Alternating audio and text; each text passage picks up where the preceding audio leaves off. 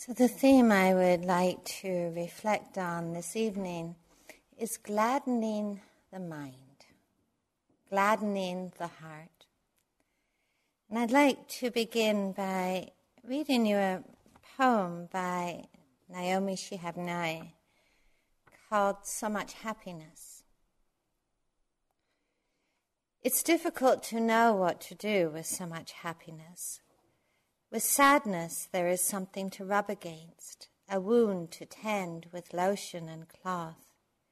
When the world falls in around you, you have pieces to pick up, something to hold in your hands like ticket stubs or change. But happiness floats.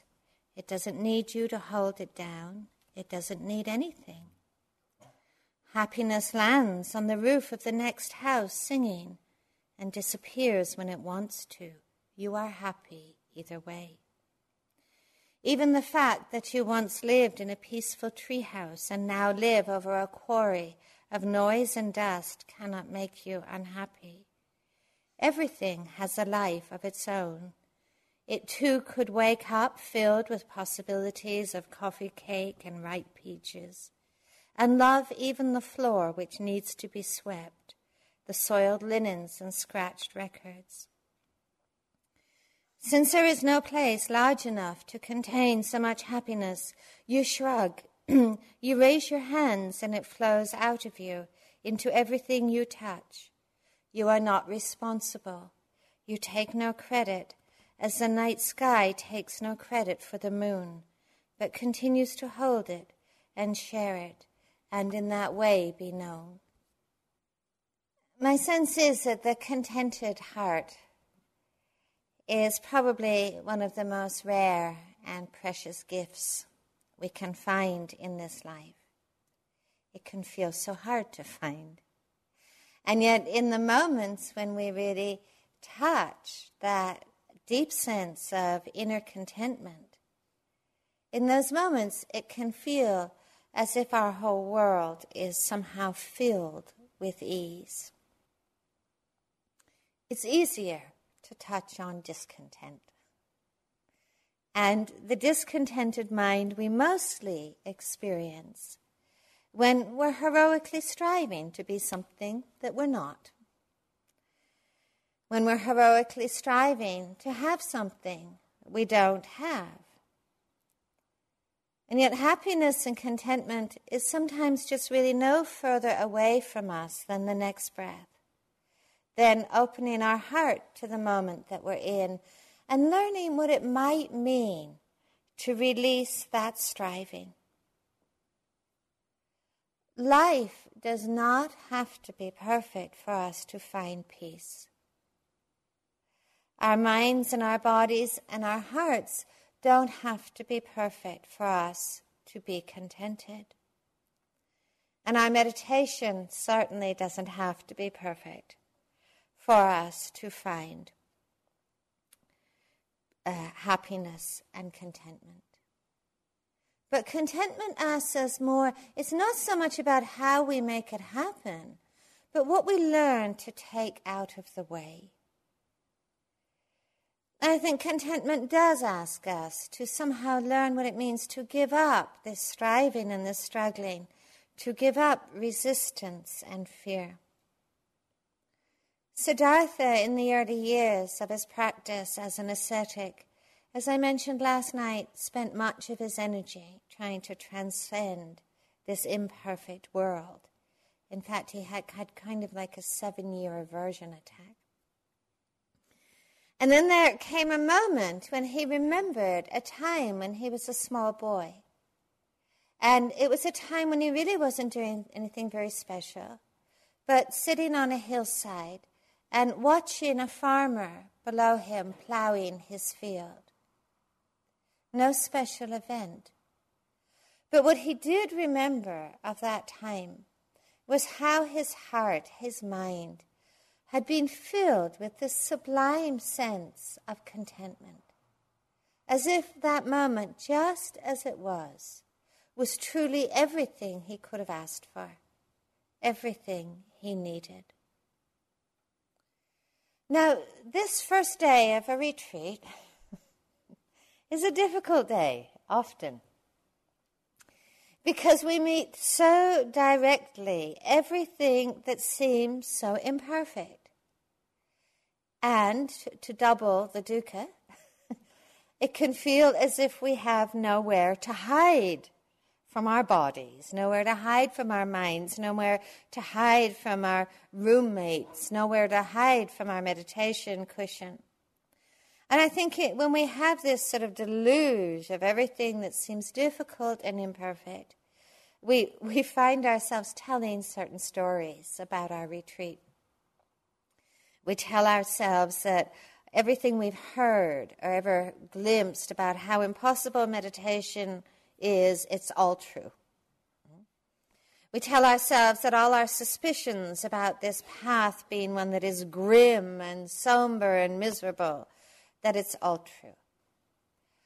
I think it's a useful reminder at this point in the retreat, just that the Buddha never taught that this is a path of misery that leads to ever-increasing misery. He said that this is the path of happiness that leads to the highest happiness. Now, contrary to what we may believe, the Buddha spoke often of joy, spoke often of contentment, of gladness of heart, gladness of mind. He spoke of the happiness that is born of the collected mind and the calm heart. He spoke of the happiness that is born of concentration and seclusion, the joy that is born of being able to let go. Spoke about loving kindness and compassion and appreciative joy and equanimity as being sources of profound happiness and contentment. And he spoke so often of the joy of the liberated mind. Now, we have probably heard this before, and I'm sure that part of our coming to practice is really a response to that. And yet I see in so many people, and I've seen it in myself, certainly in my practice, this tendency to be somewhat dualistic in our understanding. That we often think that we have to pay a price for this happiness, or that we have to pay a price for contentment, that somehow we have to earn it. And sometimes we think that we earn it by the virtue of our suffering. And it is easy to somehow think that first we're going to suffer, and later on, hopefully, we'll be happy. Or we might think that first we've got to struggle heroically, and that later on, at some mysterious point, we don't know when or how, we're going to have this breakthrough into contentment. Personally, I think it is far more helpful to ask ourselves, to ask yourself, what it would mean for you to have your practice unfold in a climate of happiness. What would be needed from you or to find within you to cultivate gladness of mind? I would really encourage you in this retreat to take into yourself as a kind of koan, as a kind of reflection, the instruction and the encouragement of the Buddha, that in a mind of happiness, attention finds a true foundation. In a mind of happiness, attention finds a true foundation. Now, in this practice, wise attention is really placed at the beginning and in the center of a path of deepening. We get a sense of very profound and transforming insight. It has a relationship to this calmness and stillness of being. That compassion, our capacity to truly reach out and to embrace sorrow and to touch the heart of another. That compassion really has its roots in stillness and receptivity.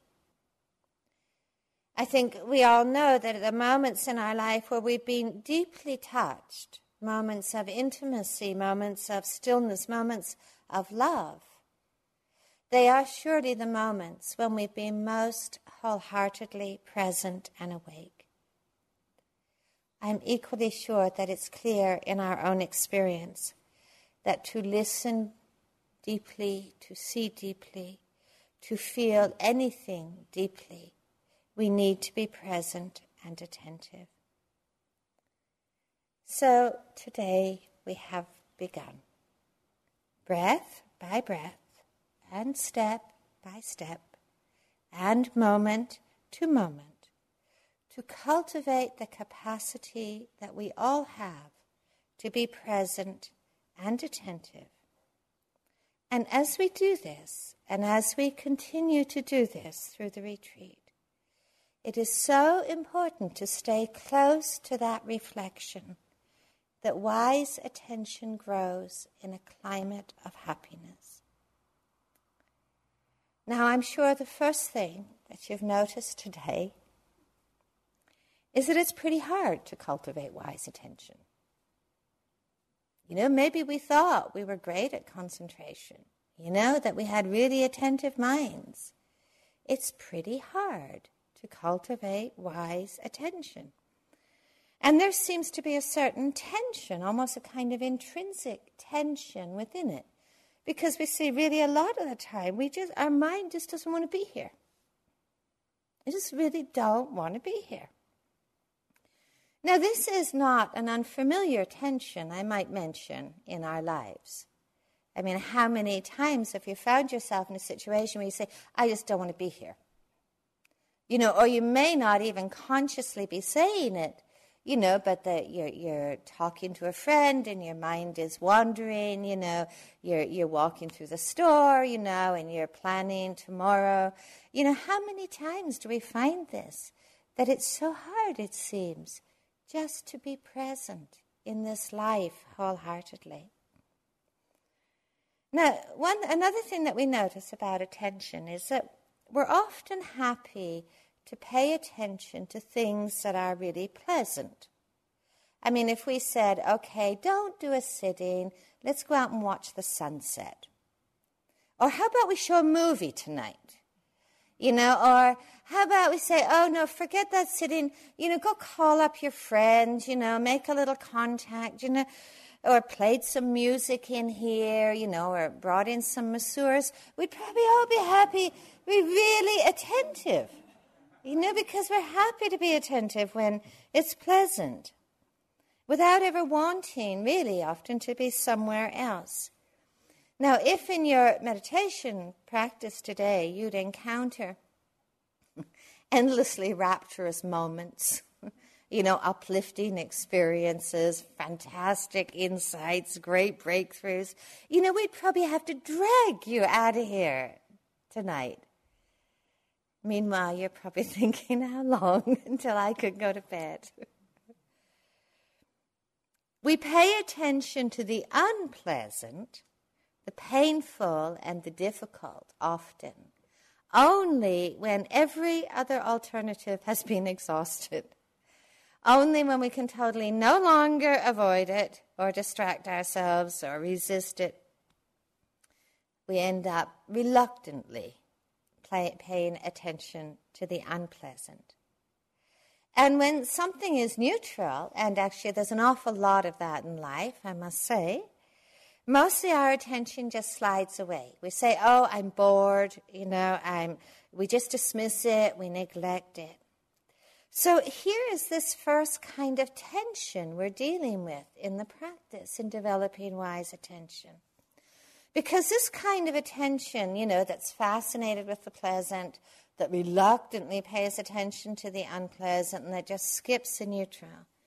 In many ways in this teaching, this is called the sort of childlike concentration. It's a concentration of being entranced. And it's a little bit different than the kind of wise attention that we're asked to develop in the practice. And the wise attention that we're asked to develop in the practice could maybe be defined simply as the willingness to attend to all things with equal respect. The willingness to attend to the pleasant, the unpleasant, and the neutral with equal respect. And one of the first questions many of us have to deal with in practice is, are we willing to do that? Are we really willing to make that leap, to include the whole of our lives equally with respect? It involves really quite a change of attitude. And I actually think that willingness really does involve considerable insight. But that change of attitude, the willingness to be equally present with all things, is actually what determines whether this tension in developing wise attention, it determines whether it's going to be negative and exhausting or whether it's going to be creative. So that's a good question to sit with today. Are we really willing in our practice to attend to all things equally? Now, forcing does not create wise attention. It only creates more tension and contractedness. There are a lot of ingredients in wise attention: deep ease, interest, curiosity, investigation, and happiness. So we have our breathing. We've been encouraging you to focus, rest within your breathing today. But it is so important to bear in mind that mindfulness of breathing is in the service of wise attention and insight. It's not in the service of, being a perfect breather or, having 10 breaths in a row. I mean, you don't want to leave this retreat and say, if somebody asks you, what did you get out of that retreat? You're going to say, oh, I managed to be with 10 breaths in a row. That's not what we want to leave with. We want to leave with understanding. We want to leave with wise attention. We want to be here with understanding. We want to be here with wise attention. Within the body of our breath, we explore what it means to gather and to collect ourselves. Within the body of our breath, we explore what it means to be awake and connected. And within the body of our breath, we begin to explore what it means to gladden our minds, to gladden our hearts. And in the talk this evening, I'd just like to look at some of the building blocks of that gladness. The first of the building blocks of that gladness, in my understanding, is generosity. Generosity is the cornerstone, the heart of a meditative life. Not just material generosity, but the gift of fearlessness and the gift of the Dharma, the gift of understanding. Now, all teachings of generosity really have at their heart the willingness, of course, to let go, to not be withholding, to not hold anywhere. And I think we understand that wisdom of that very clearly in our own experience, that we see it so directly that any time that we really hold, that we really cling to anything, the immediate result is contractedness and tightness. So it is important to know this and to deeply understand that when we hear the encouragement to let go in our practice, we are letting go out of kindness and we are letting go out of compassion. Letting go in truth actually gladdens our lives and our hearts. So a real question in the retreat is, how are we generous towards ourselves here? Now, generosity towards ourselves here doesn't mean, phoning up for a pizza, or going to sleep. a lot of the generosity to ourselves here is really starting to explore what it is for us to let go of discontent.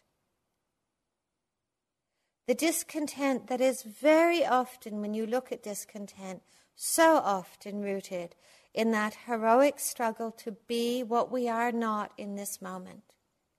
We think we should be a Buddha and we feel like a schmuck, And so we're heroically struggling. And of course we are immediately discontented. Sometimes our discontent is really all about heroically struggling, trying to have what we don't have. We think we should be calm and we're agitated. We think we should be peaceful and we're unsettled. We think we should be awake, and the truth is that we feel dull. Now, letting go of discontent, letting go in that, doesn't mean that we submerge ourselves in that which is unskillful or unhelpful. But we really start to look at how much we're pushing away, how much we're resisting, how much we're rejecting, and how much that is really suffocating the gladness in our heart. So we're asked to learn to find contentment with things. What it means to be content in the midst of agitation, in the midst of grumpiness, in the midst of the resisting mind. The Tibetans have a story about this wealthy king, this really rich king who could never, ever appreciate or enjoy or celebrate what he had. Instead, he was always coveting what his neighboring kings had. They had more cows, they had more people, they had more land. And the name of this king, as unlikely as it sounds, was King Hard to Please. And this is a whole long story that I'm not going to tell, but it is just the name that makes me smile. Because I have met in my own practice so many times, Madam Hard to Please. And I am sure you have met today, and you might meet tomorrow Mr. Hard to Please, or Miss Hard to Please. And what is happening in that mind? It is often a mind of refusal. A refusal to be with the uncomfortable. And we should never underestimate how low our tolerance is for the uncomfortable. We come here, perhaps we expected, a sort of Massachusetts wilderness resort, and we've got a foam slab, Perhaps we expected bliss, and we've got a wayward mind. Can you imagine a person who only ever has loving thoughts, a person whose body is always delightful, a person who is always surrounded by people that they love, who only has uplifting emotions? I think in the whole history of humankind, there has never been such a person. And I don't know about you, but I'm pretty sure I'm not going to be the first. So we meet this imperfect world, inwardly and outwardly. And here we're asked to find contentment. To understand that it's not the fact that we don't get what we want, that we are not who we want to be, that contracts us. It is the wanting. It is the insistence. It is the demanding. So we learn to soften that. We learn what it means to let that go a little. Kabir once wrote, he said, I said to this wanting creature inside me, what is the river you want to cross? Do you believe that there is some place that will make the heart less thirsty? In that great absence, you will find nothing. Enter into your own body. There you have a place to rest. Throw away the thought of imaginary things and stand firm in that which you are. Generosity to ourselves is learning to let go of preoccupation. I'm sure you have also experienced the spins of the mind today. How we can obsess really quite endlessly about how things should be. Again, it's sometimes taught that preoccupations do not end until we die, but they end when we put them down. That is their nature. There's so much that we can think about, worry about, plan for, regret, obsess about. And one of the things that I think is really just kind of insight 101 is to really notice that obsessing really doesn't make a difference to anything. Really doesn't make anything turn out differently. And often it's a habit. And sometimes the way that I think about obsession is like chewing gum. You know, and imagine if you had to chew the same piece of gum all week here. You know, and, you know, probably after an hour or so, the flavor's all gone. You know, but your jaws are still working away. They're aching. They're so tired. They're still chomping away at this piece of tasteless gum. It's a habit. Sometimes we can learn, and we really do learn in the practice, that we can take it out. Because there is so little gladness in that preoccupation and obsession. Instead, what we sense is this undercurrent of anxiety and busyness. So with generosity, we learn to put the preoccupations down. And I'm not saying it's easy. We put them down, and then we put them down, and then we put them down, and then we put them down once more. And we don't use the word again. You know, because the moment we use the word again, you know, there I am again. You know, we're already beating ourselves up about it. But we put them down once more and once more. And we're learning just a little bit each time to lighten the load of the burden that we can carry. We come back to just this one breath. And when we can do that with willingness, we just begin perhaps to get the first taste of gladness. The gift of fearlessness is one of the aspects of generosity. To offer a refuge to those who have no safety, to protect those who have no protection, to be a friend to those who have no companion. Generosity in that gift of fearlessness can mean taking the smallest creature out of harm's way. It can mean challenging injustice. The gift of fearlessness we also offer to ourselves. Perhaps you begin to notice that aversion and fear are the proximate causes of disconnection in our life. Mostly that's what makes us disconnect, aversion and fear. And in truth, there is so much that we can turn away from in ourselves. All the thoughts, all the emotions, all the feelings that we condemn or dismiss or reject in ourselves, or we tell ourselves they're not welcome, they're not good enough, they're unacceptable. And actually we can do that turning away so often in our lives that we forget what it means really to be a friend to ourselves, to protect ourselves, and to be a refuge to ourselves. So with generosity, we learn to cultivate non-abandonment. And our practice is and truly can be an expression of tremendous generosity, attending wholeheartedly to everything that appears. The sounds, the wandering thoughts, one breath, our shuffling neighbor, with a heart and mind of respect, knowing this is worthy of our attention.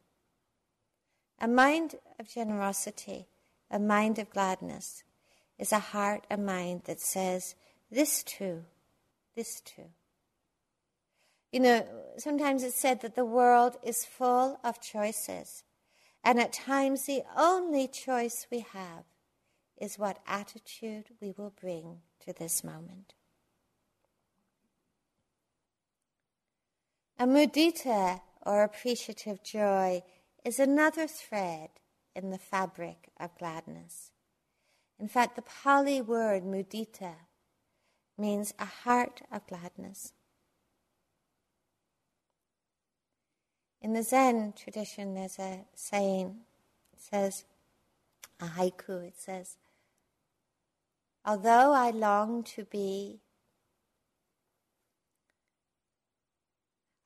am in Kyoto when the cuckoo sings, I long to be in Kyoto. Too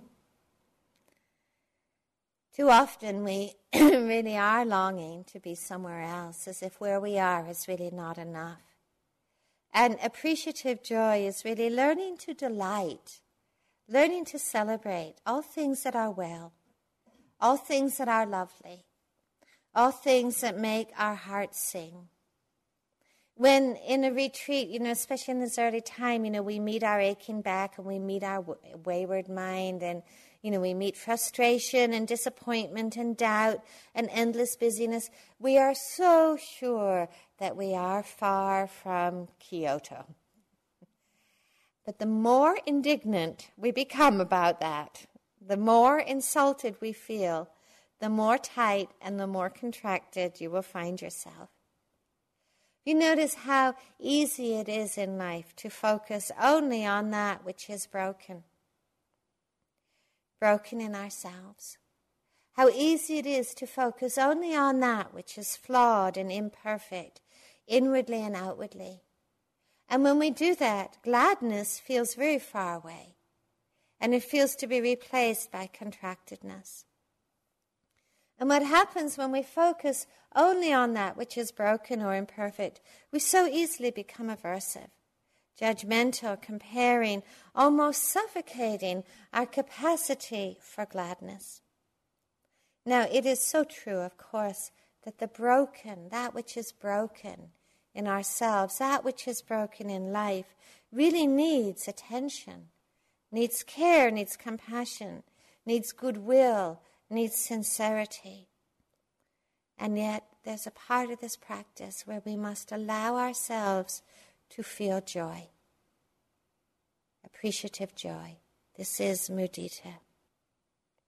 Sometimes I've noticed meditators, they feel almost like it's an error in their practice to celebrate anything.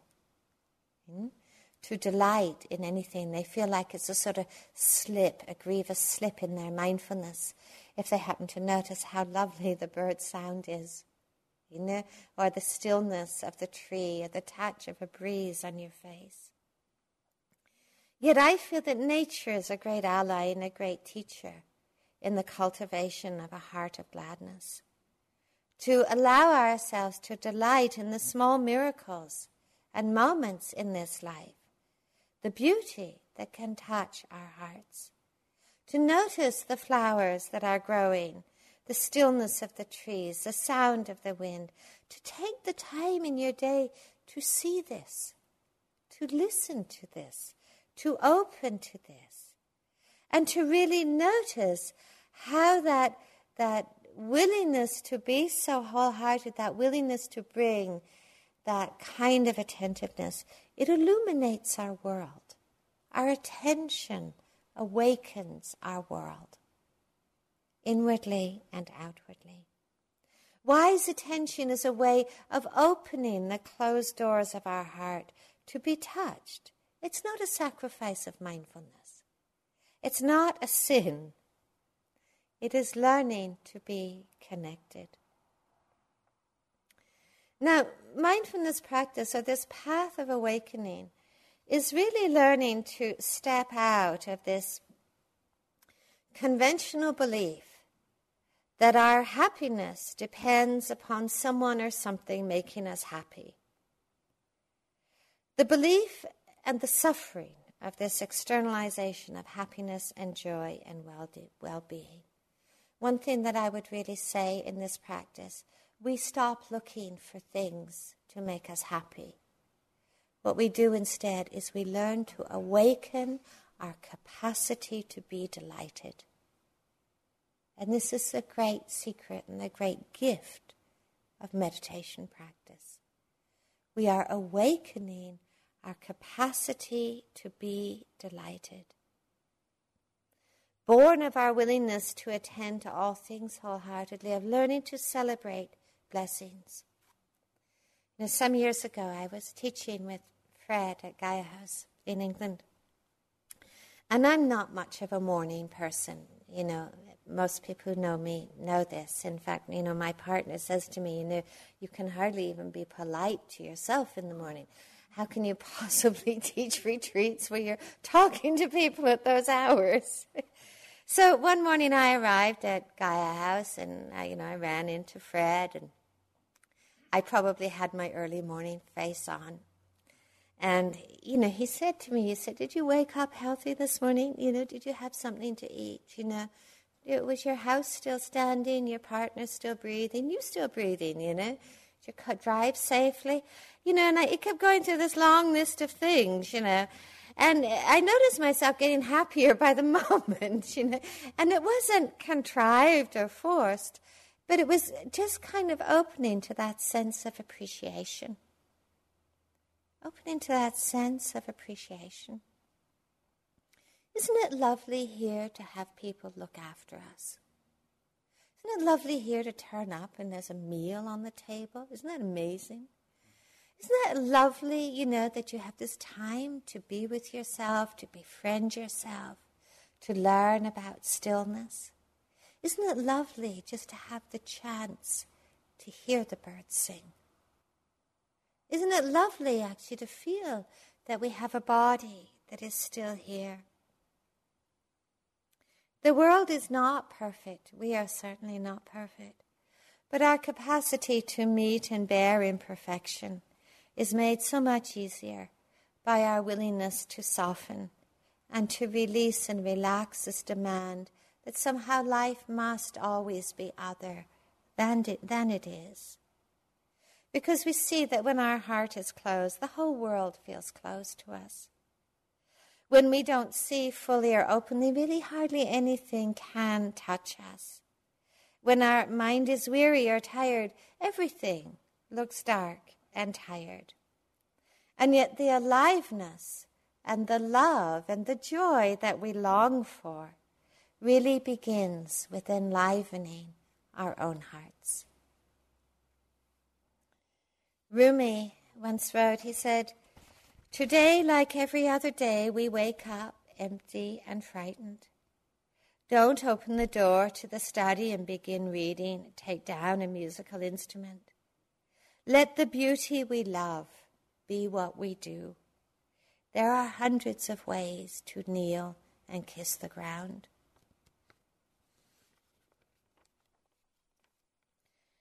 Another great ally in the heart of gladness is the cultivation of spaciousness. And I think sometimes when we use the word spaciousness, people feel a little bewildered or puzzled by what we mean. I mean, we know what it feels like to be spacey, to be sort of disconnected and dull and wandering. But that, I might mention, is not what we mean by spaciousness. I read a story, a conversation by a monk who heard that his teacher was dying, his Thai teacher was dying, so he went to Thailand because he wanted to have some last connection with his teacher and receive, he hoped, some very special and memorable teaching. And so he went to his Ajahn and he said, "Please, can you give me some final words? Can you give me some final teaching?" And his Ajahn said to him, "Know the difference between the mind and the activities of the mind." He said at first he was so disappointed. He thought, what on earth is he talking about? And then he realized that this was a teaching about spaciousness. And if I might just kind of put that in a more concrete example, You notice when you walk in this room how our tendency is for our attention to be drawn to everything that's in the room. You know, the cushions, the people, the lights, the fans, the windows. Imagine what it's like to walk into this room and instead of just noticing all the things in the room, pay attention to the space in this room. And the space in this room actually holds everything you see. The space in this room holds you, it holds me, it holds everything that's here. The space in this room really doesn't depend upon getting rid of anything that's in here. And it doesn't deny its right to be here. The space in this room is not mine. It's not yours. I don't feel territorial about it. When you look at the things in this room, there might be things that excite you, things you don't like. But the space in this room, its nature is pretty calm. It's pretty peaceful. It's pretty still. It doesn't have preferences. And it has the room to accommodate everything that is here. Another exercise you might take on, take a time to listen wholeheartedly in the day to all the sounds that come. Sometimes there's many, sometimes there's few. There might be sounds that are lovely. There are sounds that are not so lovely. Then notice the silence between the sounds and how the sounds emerge from that silence and they fall back into that silence. And the silence, as any musician would tell you, is not denied by the sound. The sounds can be delightful or maybe not so delightful. But the silence is pretty calm and still and spacious. Learning in your day to notice the space around things, around people, around sounds, I feel in our practice offers us a different way of holding all the things that appear in that space. The spacious mind really has room for everything and is really unshaken by what appears. Contracted mind always feels too full, overflowing. So we learn to notice the difference between the mind and the activities of the mind. Your mind will have thoughts, will have images. It will at times become preoccupied. It will have memories. It will have ideas. This is the activity of the mind. This is the activity of all minds. Your mind is not worse than any other mind. This is what a mind does. Notice the difference between the mind and the activity of the mind. All of this activity too arises in space and it will fall back into space. We tend not to notice the spaciousness because we get so mesmerized by everything that appears. But the spaciousness is really subtle. You need to really kind of pay attention to it, attend to it, calm down a little, step back a little. Know this is the activity of the mind. Then sense the spaciousness in which it is appearing. Spaciousness is not dramatic, Spaciousness is not painful, like some gripping fantasy obsession. Spaciousness is subtle. And we need to just sort of attend to it, notice it, pay attention to it. It's here. It's all around us, and it is within us. I think in our practice, we're always needing to find this balance of spaciousness and focus. It's a great art. If you focus without spaciousness, you get all tense and tight and contracted. If you're spacious without attention, that's when you become spacey. So the breath is a real ally in learning to cultivate that art. It's not a way, please, the breath is not a way to exclude anything or to defend against anything. But start to notice the space between breaths. you might begin to notice space between thoughts. There's a Zen saying that says, when your mind is not clouded by unnecessary things, this is the best season of your life. The unnecessary things are not the activities of the mind. The unnecessary things is all that extra layer of resistance and judgment and blame and wanting and struggle that we put on top. And this we can let go of. And as we learn to do that, we start to sense a sense of gladness of heart. And gladness in our practice, so important. We do this for the benefit of ourselves. We do this for the benefit of all beings. So easy to lose that sense of perspective when we get so caught in the contents of our mind. Every breath of attention, every moment of gladness, every moment in the service of understanding is for the benefit of ourselves. It is for the benefit of all beings. There's a tremendous kindness in that gladness. Atisha, who was a great Tibetan teacher, much known for his compassion, when he would meet someone on the road, he wouldn't say to them, "How are you?" He would say, "Has your heart been kind?" And that really is such a part of gladness in our practice. Has our heart been kind today? I would like to end by reading to you something that Oliver Sacks wrote when he was convalescing from a leg injury that made him stop in his life a little. He said, "After breakfast, I wandered out. It was a particularly glorious September morning.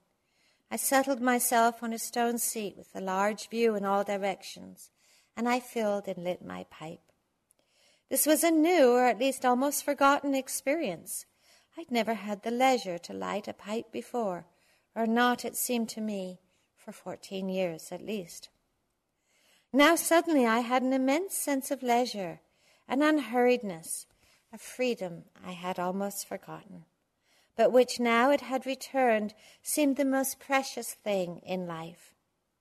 There was an intense sense of stillness, peacefulness, joy, a pure delight in the now, freed from drive or desire. I was intensely conscious of each leaf autumn-tinted on the ground, intensely conscious of the Eden around me. The world was motionless, everything concentrated in an intensity of sheer being. Now on this morning, as on the first morning of creation, I felt like Adam beholding a new world of wonder I had not known or had forgotten. There could be such beauty, such completeness in every moment. I had no sense at all of moments of the serial, only of the perfection and beauty of the timeless now. We have just a couple of moments quietly together.